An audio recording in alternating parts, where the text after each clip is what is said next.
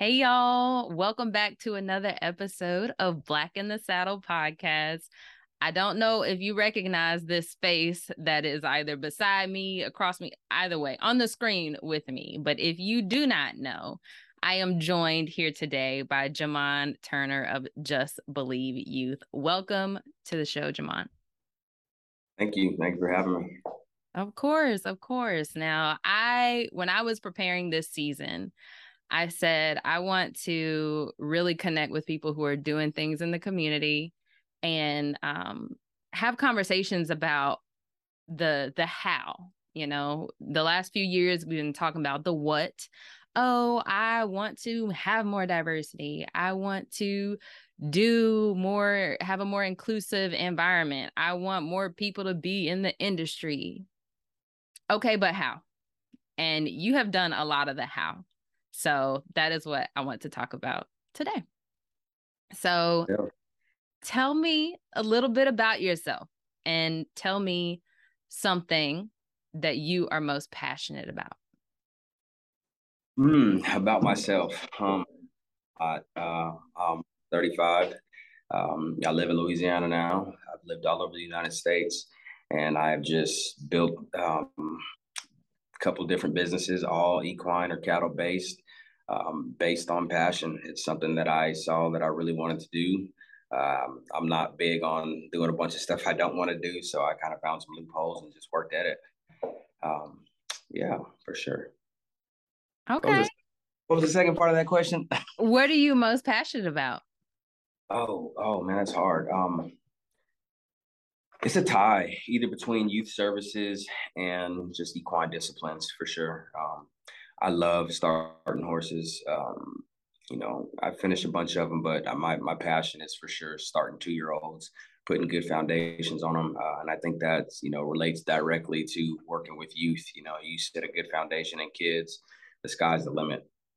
Yeah. I was just about to draw that connection. And so, what got you into youth services in the first place? So I rode bulls professionally for a long time.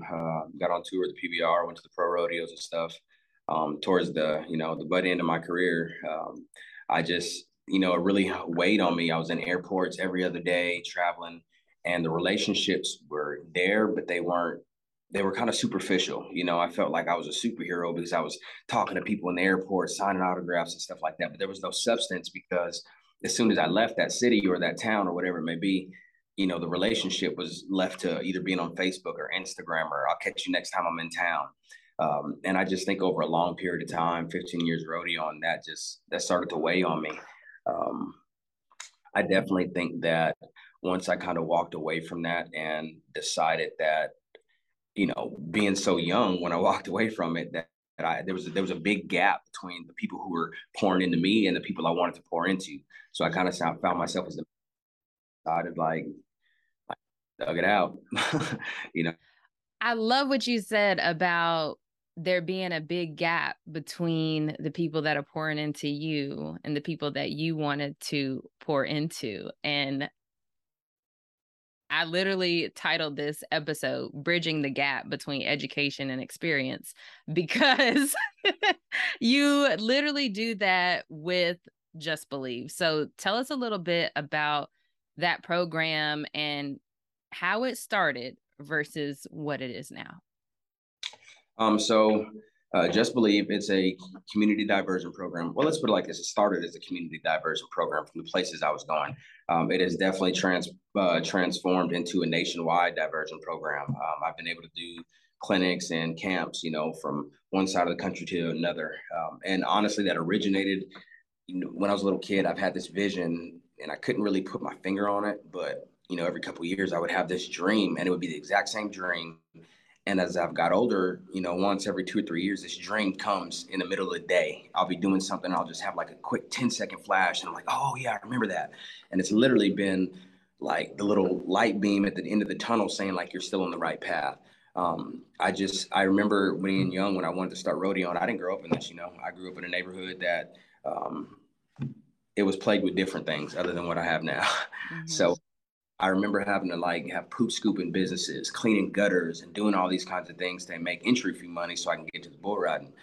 And it's like now that I get older, I realize there's so many men and women that allowed me to come work for them or sponsored me so that I can go do that. But if I wait until I'm 45 years old, 55 years old to do that, I'm going to be missing a huge demographic of kids. So when I started seeing this, I've seen some of these kids around the neighborhoods and stuff that I'd serve, and just tell them like, hey man, you want to do some work? You want to make some money? It's legitimate. It's a good hustle. You're not going to get in trouble with it. And as they started doing it, they were, kind of wondering like, well, why are we doing all this with horses, but we can't ride? Well, you ain't earned that privilege yet. You haven't asked me to ride. Like, I need to hear you say you want to do this. I'm not just handing out horse rides. And it just transformed into some of these kids, like just they're down. They enjoy doing this. And I've watched that culture here grow.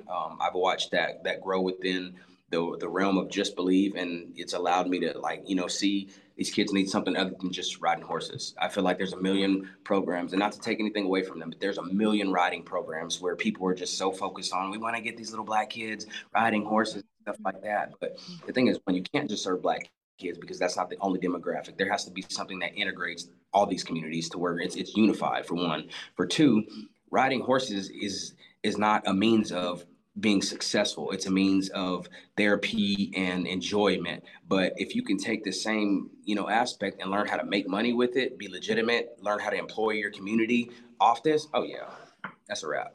So we started doing that, and I looked into what that meant, and that meant seeing my people have access to agricultural trades. If you are just riding horses every day, you're missing out on money between training, care for, cattle work, the background stuff, the industrial trades within all that surround agriculture, and I think that once I started tapping into all the different things that I did growing up to try to make it happen for 6 or 8 months or a year, I'm like, man, you got a lot of tools under your belt. Like, just kick it to little homies like this, just a little bit. And the next thing you know, I've got people who, hey, I want to teach this. I want to teach this. So we came up with a curriculum. We use the horses to learn to speak to the behaviors of children. I don't do that by horse riding lessons. I do that by starting colts. I teach these horses, and I teach these kids how to teach the horses, and it sticks to a specific curriculum on, hey, this horse responds because of this. You respond because of this.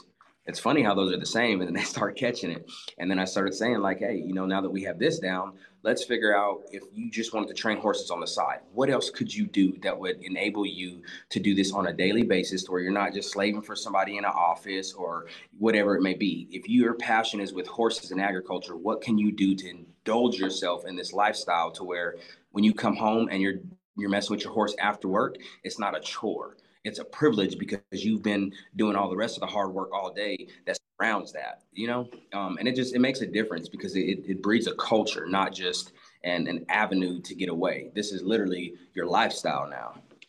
That was a lot. You know what? And I had to really just hold myself back from, yes. Thank you.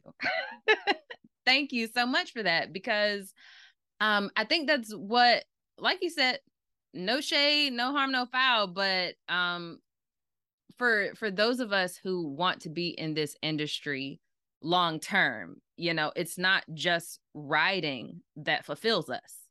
It is, I want to make an impact in this industry. I don't want to just ride horses. Like, that's great, but how can we be in this industry, have careers in this industry? Like, I tell people all the time, you can take something and say that you do it for a particular type of people, and you're in that industry. I just saw something come across Facebook on how a lot of John Deere tractors, their operating systems are old in the grand scheme of the digital world, and they're easily hackable. When John Deere says you have to bring in your tractor in order for it to be serviced, you have computer engineers who have been able to hack in and solve these problems for farmers without them having to go directly to the source, however far that may be.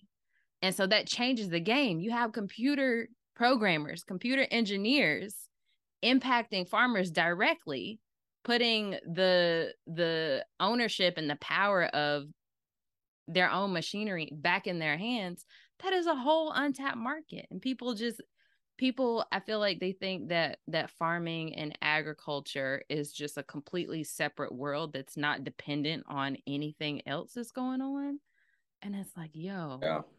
you have no idea the possibility that is out there. So I absolutely commend you for not only understanding that there is this overlap, and it's getting kids into the industry itself, not just on a horse, that will make a world of difference and that'll open up a whole new world for them.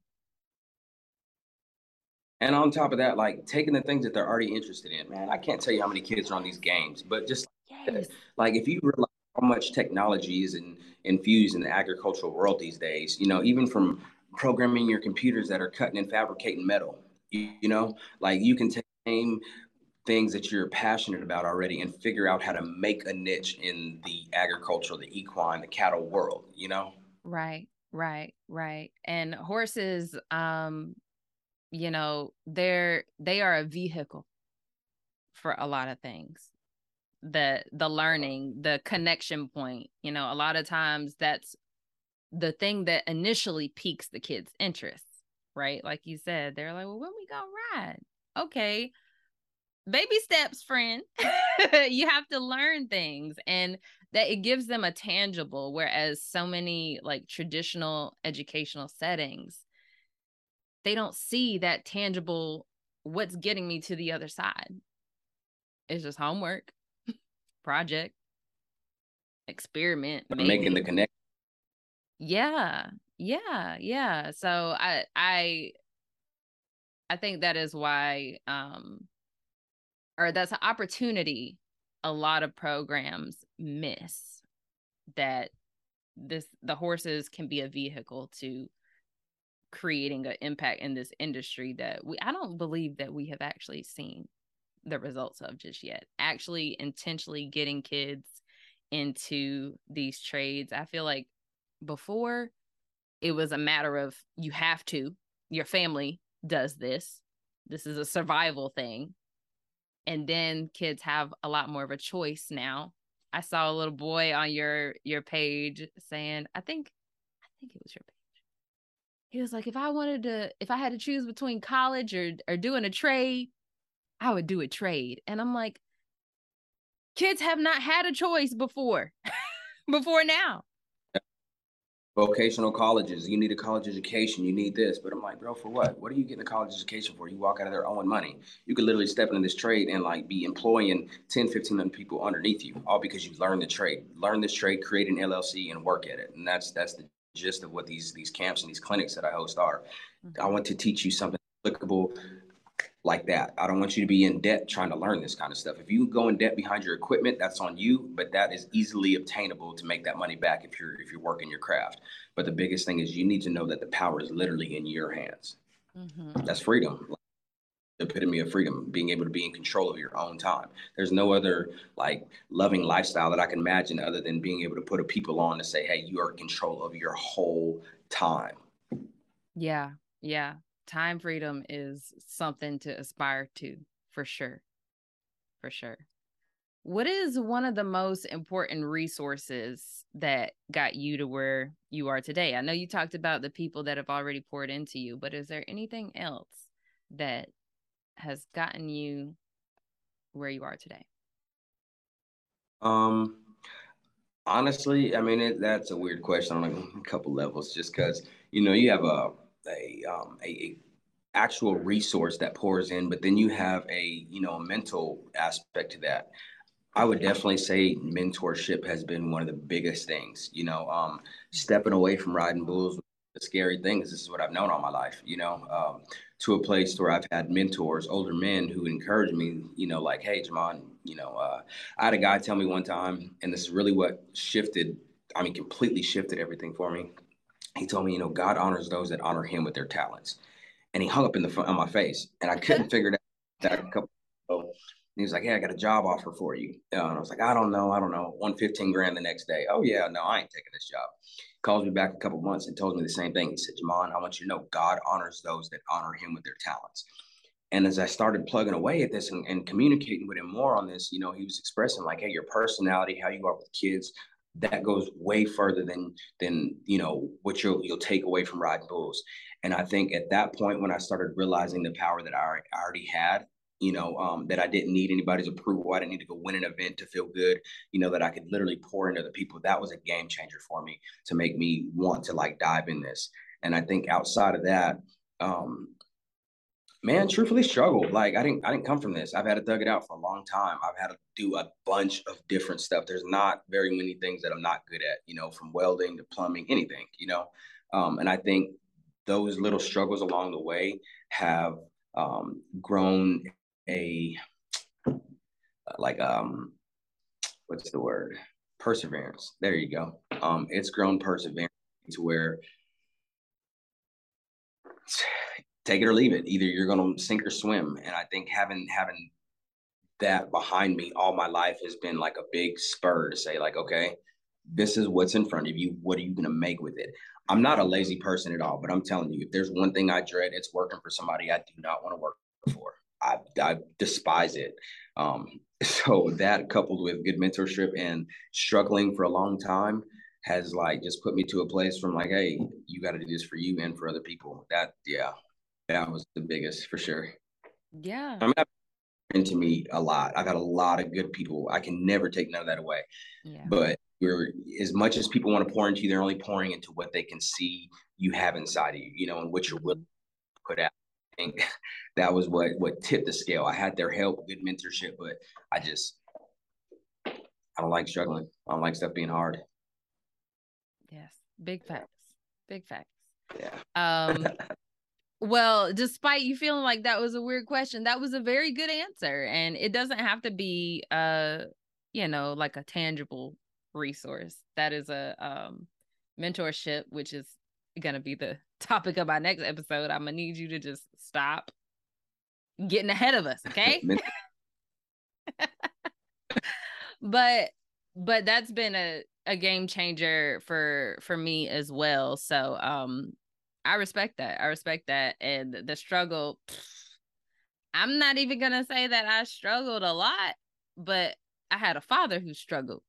So he was like, you gonna learn how to do this. I don't care, girl, boy, chicken, you gonna learn how to do this because you're not gonna struggle like I did. And so so I know how to do lots of things too. My name is Jamon Turner, and this is Just Believe. We're a youth program. We host these really wild camps where kids get to kick loose, meet new friends, you know, city kids, country kids, merging, learning about each other. See, we're kind of like the superhero of camps. We learn about agricultural trades, horses, cattle, all sorts of that fun stuff, you know. We don't just do Western stuff. We go hiking, camping, fishing, kayaking, pretty much anything outdoors. See, we're the middleman for the kids who can't, who don't have access to these opportunities. We find them, we plug them in, we take them. It's been great so far, but this year we have an opportunity to take it to another level. Professional instruction, higher quality trades, team challenges, awards, and with a little help from the right people, the possibilities are endless.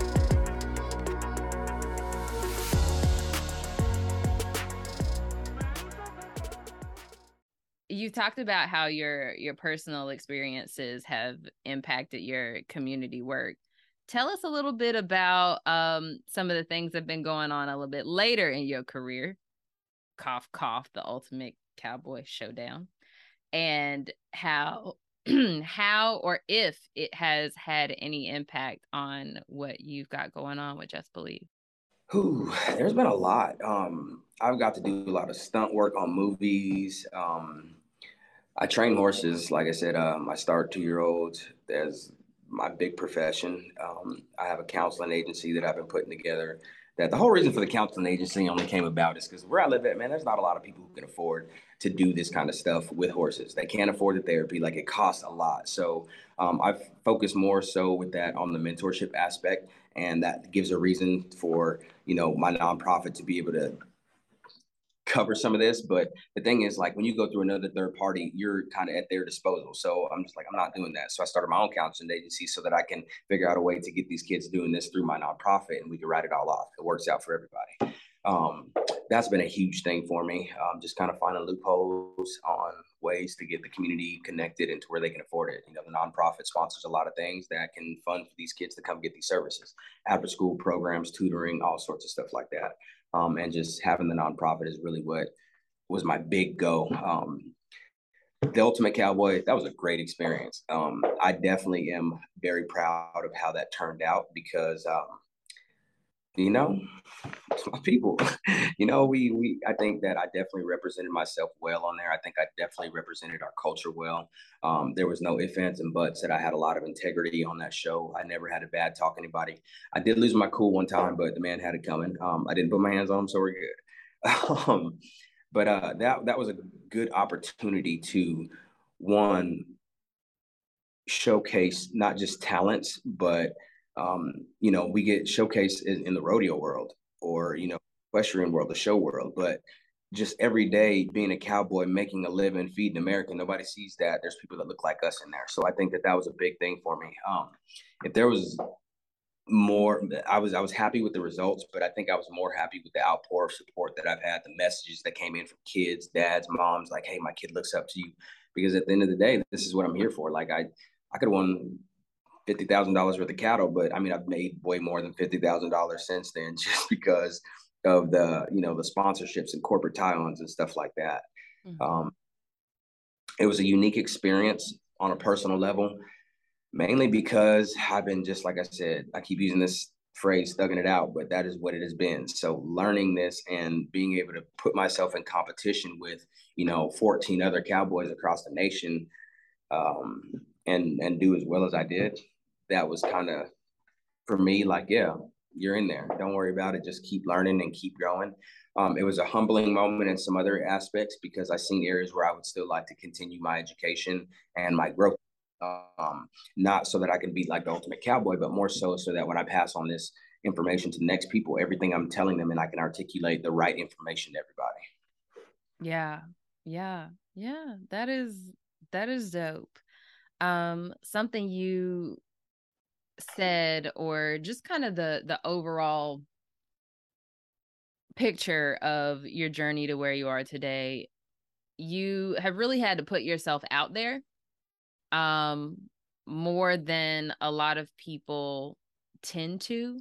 You know, I'm sure you deal with thugging it out, but also the I want to say insecurity of like, what if it doesn't go the way I want it? What if it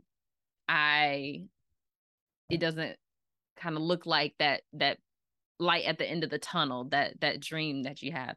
How do you manage that? How do you manage doing it anyway? That I don't know. Let me think about how to answer that. I feel like more so that came with just my upbringing, you know. Mm-hmm. I'm not gonna. Oh, how can I word this? Because I want to be the most appropriate. So there was a lot of gangbangers around when I grew up. My parents did a great job of raising me in a great place. But me being a boy and having the friends I did, I was surrounded by it. I seen it. But I think that hanging out with them, because that was my people group, and being different, I had a target on me regardless, you know. So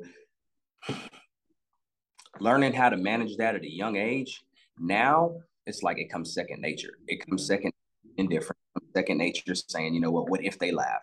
Who cares? Like, we can check pocketbooks, or we can check talents. We can check, you know, ability, and intellectual ability, whatever it may be. But I feel like in all those areas where there's been a place where I was inadequate at some point to somebody else, I've worked at it, because I don't like that feeling. I rode bulls for a long time because I was scared. So being scared of something is it's a driving force me. It kind of nags at me. And I think that insecurities and all that fall into the same realm. If you're insecure, it's because there's something that you're fearful of, other people's thoughts, emotions, feelings. Maybe there's something inside of you that you're not willing to face. But all that together is it just comes down to it. Like, you don't have a choice. You either can sit back and, I don't know how to explain that to people. You either can sit back and deal with it, or you can stand up and deal with it. But only one of those are going to get you moving forward. You're not going to go nowhere sitting down. If you stand up and deal with it, at least your head's on a swivel, and you can move, bob your feet around, do what you got to adjust. But if you're sitting there stagnant, you're always going to be in a place of, I haven't even got up yet. That just never made sense to me. It never made sense to me. I watch guys, hustle and do all sorts of stuff. But, fast money always came and went. And none of that made sense to me. And it was more scary to be in a place, to be surrounded and be doing the same stuff that they were doing in the same trouble, than it did to just say, hey, put on some boots, walk through the hood, and who cares what they say? And then when it got to a point to where I really figured, like, hey, I was doing good at this. Oh, you couldn't tell me nothing. By my junior, I'm flying at a, junior and senior year, I'm flying at a school out of the airport on a Thursday and Friday, going to events, and all these kids are still sitting in class, and I'm coming back with checks, like, what am I going to be insecure for? Like, these people are literally upset because I'm doing something that they're not brave enough to do, that they wouldn't dare try. But my only other result, if I didn't, was I'll sit in the classroom and have to go to class with them on Fridays, be talking about the same stuff, twiddling my same thumbs, wearing the same things. That just didn't interest me. It never did. Like, no, I can't say it's always worked out, because there's still places I go that it's just the Western lifestyle is not for everybody. It's really hard in the dating pool. It is really, really hard in the dating pool, the lifestyle that I live. But in the same sense, the dating pool has pee in it. Okay, ain't nobody trying to be in that pool. It's hard though. It has been very hard. But it's just one. I know I'm secure in what I do. So at the end of the day, as long as I'm adamant about that, like, God's gonna put the woman I need in front of me for sure. Absolutely. Thank you, Jesus. So at the end of the day, what does Jamon's life in 10, 15, 20 years look like? What is that like? Just kidding. No, honestly, I'm putting some stuff in the works now, because I want to have a facility that, it breeds a different culture. And my plan is, right now, I'm looking at some different places that I'm working partnerships with to have a couple of these across the United States. As I've been working these camps, I've been growing a lot of good relationships, and I've got some people who are really tied on to say, hey, this could be beneficial in the long run. If I could put this on paper, which I have done, trust me, and that's my biggest advice to somebody, put it on paper. Yes. It looks like being intentional about each one of your moves. Don't be afraid to make a mistake, but be intentional. And in 15 years of being intentional, or 10 years of being intentional, I see myself being able to kick back and pour into the younger kids to let them do the job that I'm doing now. I got kids that are, coming up under me now that in 5 or 6 years, they should be able to take hold of some of these programs and run certain aspects of this. And, as a body, all of us working together, I should be able to step away from this and be able to coach from a distance. The coaching and the instruction that I do now shouldn't look the same. It shouldn't be me still on the ground level trying to hold people's hands to get them there. I should have a very structured infrastructure that says, hey, this is how we run our clinics. You are 17 years old, you fall into this pool. You're 25 now, you've been working with me for 10 years, you know what to expect. To where each one of these kids, like, they have their own place of employment. They have their own role within Just Believe. I definitely see this as something that it's not just a series of camps. I'd ideally like to have a home where kids can come for 6 to 8 weeks, whether that be in the summertime, whether that can be for diversion, juvenile service assistance, where they can come and they can learn 4 or 5 different trades. School runs on an 18 weeks, 18-week halves. So every 9 weeks, let's get you a different certification. To where, let's say, kids that are in juvenile services, instead of them being locked up and spending $40,000 to keep them locked up, let's spend $40,000 to walk away with 3 different, certifications.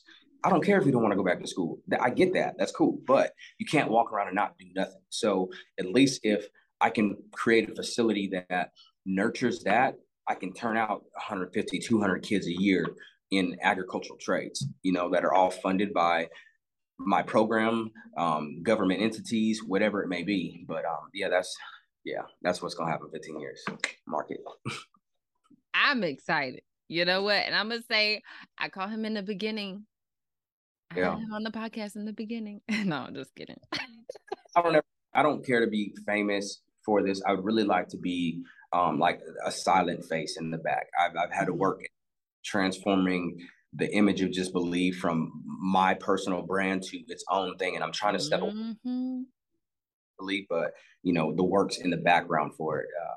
So that part is super important to me, that Just Believe is self-sufficient on its own. Absolutely.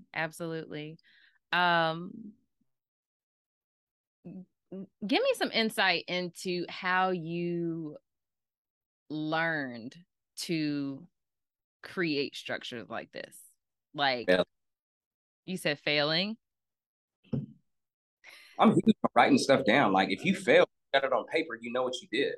And I think in that, I don't see how people miss it so much. Maybe they're just not taught it, but like at some point of screwing up so many times, you're going to want to figure out like, what did I do wrong? So I think failing has been what's built that structure. I see what works. I see what doesn't work. I've had kids that I started with who, I've had to walk away from. Like, let me tell you. So when I first moved here to Shreveport, I was doing a bunch of different stuff. I walked away from a lot of that and I started substitute teaching. Never in my life do I want to be a substitute teacher or a regular teacher. I do not want to be in a classroom. I don't. I hate it. But I did this so that I could build relationships throughout the community. And some of that goes back to what you said about, taking those insecurities, throwing them out the window for what you want. My own failures, and then seeing some of the kids that I've dealt with coming in and out of my classroom be misplaced from different homes to juvenile services, get back out of juvenile services. I'm going to pick them up. Next thing you know, I'm seeing them in class on Monday, all that together. I'm like, okay, so this works. This part works. But this part here doesn't work because I can see where kids like you are going to fail. You don't have the structure at home to say, hey, well, I can give you all that. You can't take it all at one time. I think outside of failure, I think learning compassion and studying my people, studying the people that I'm serving. I don't know who you are. You can put together all the writing programs you want to, all the services throughout communities. But if you're doing it on a broad spectrum and you're not studying the communities that you're serving, you're lacking. I've been places where these kids got everything they want to, but it's just a whole bunch of gangbanging. But half the kids, they don't even know how to do their own hair. Their parents don't have access to, health services that serve lower income families. Learning and studying your community and what kinds of things to offer in each place has been about right there with failing. It makes it personal. I'm not just gonna come pull up and like, hey guys, this is what we do. We're just riding horses, and I'm gonna give you these trades because you know what? If there's nobody in that area to teach those trades, or that's not huge, I'm just giving them an experience. That doesn't make no sense. I need to give them something that's lasting that they can work with. So yeah, I would definitely say failure and studying your environment. Yes, I love that. So tell me, what does Black in the Saddle mean to you?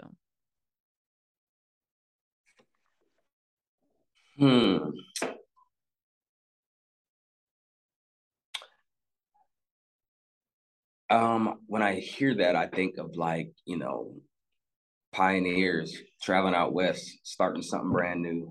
Which granted, we're not starting brand new because there's been Black men and women that have cowboyed and, dealt with horses, horsemen since before I could ever even imagine. But in that, there's always a level of being a pioneer because things change, accessibility changes, availability changes, being able to create and establish new ways of keeping a group of people that were brought here to cultivate this land, but literally know nothing about agriculture anymore, involved in this, it's tricky. So when I think about being Black in the Saddle, I think about being a leader and a pioneer for alternative ways of life. Let's put it like that. Like to me, honestly, being Black in the Saddle has nothing to do with just riding horses. Like you said, this is an avenue. If I can get a little Black kid in a saddle, I can open his mind up to everything else that comes across there, whether that be from the person cleaning saddles, cleaning horseshoes, making horseshoes, building barns, whatever it may be. It's the thing is like, I got to use being a Black kid that doesn't have that opportunity as a way to get them there. I have to make that be the accessible part.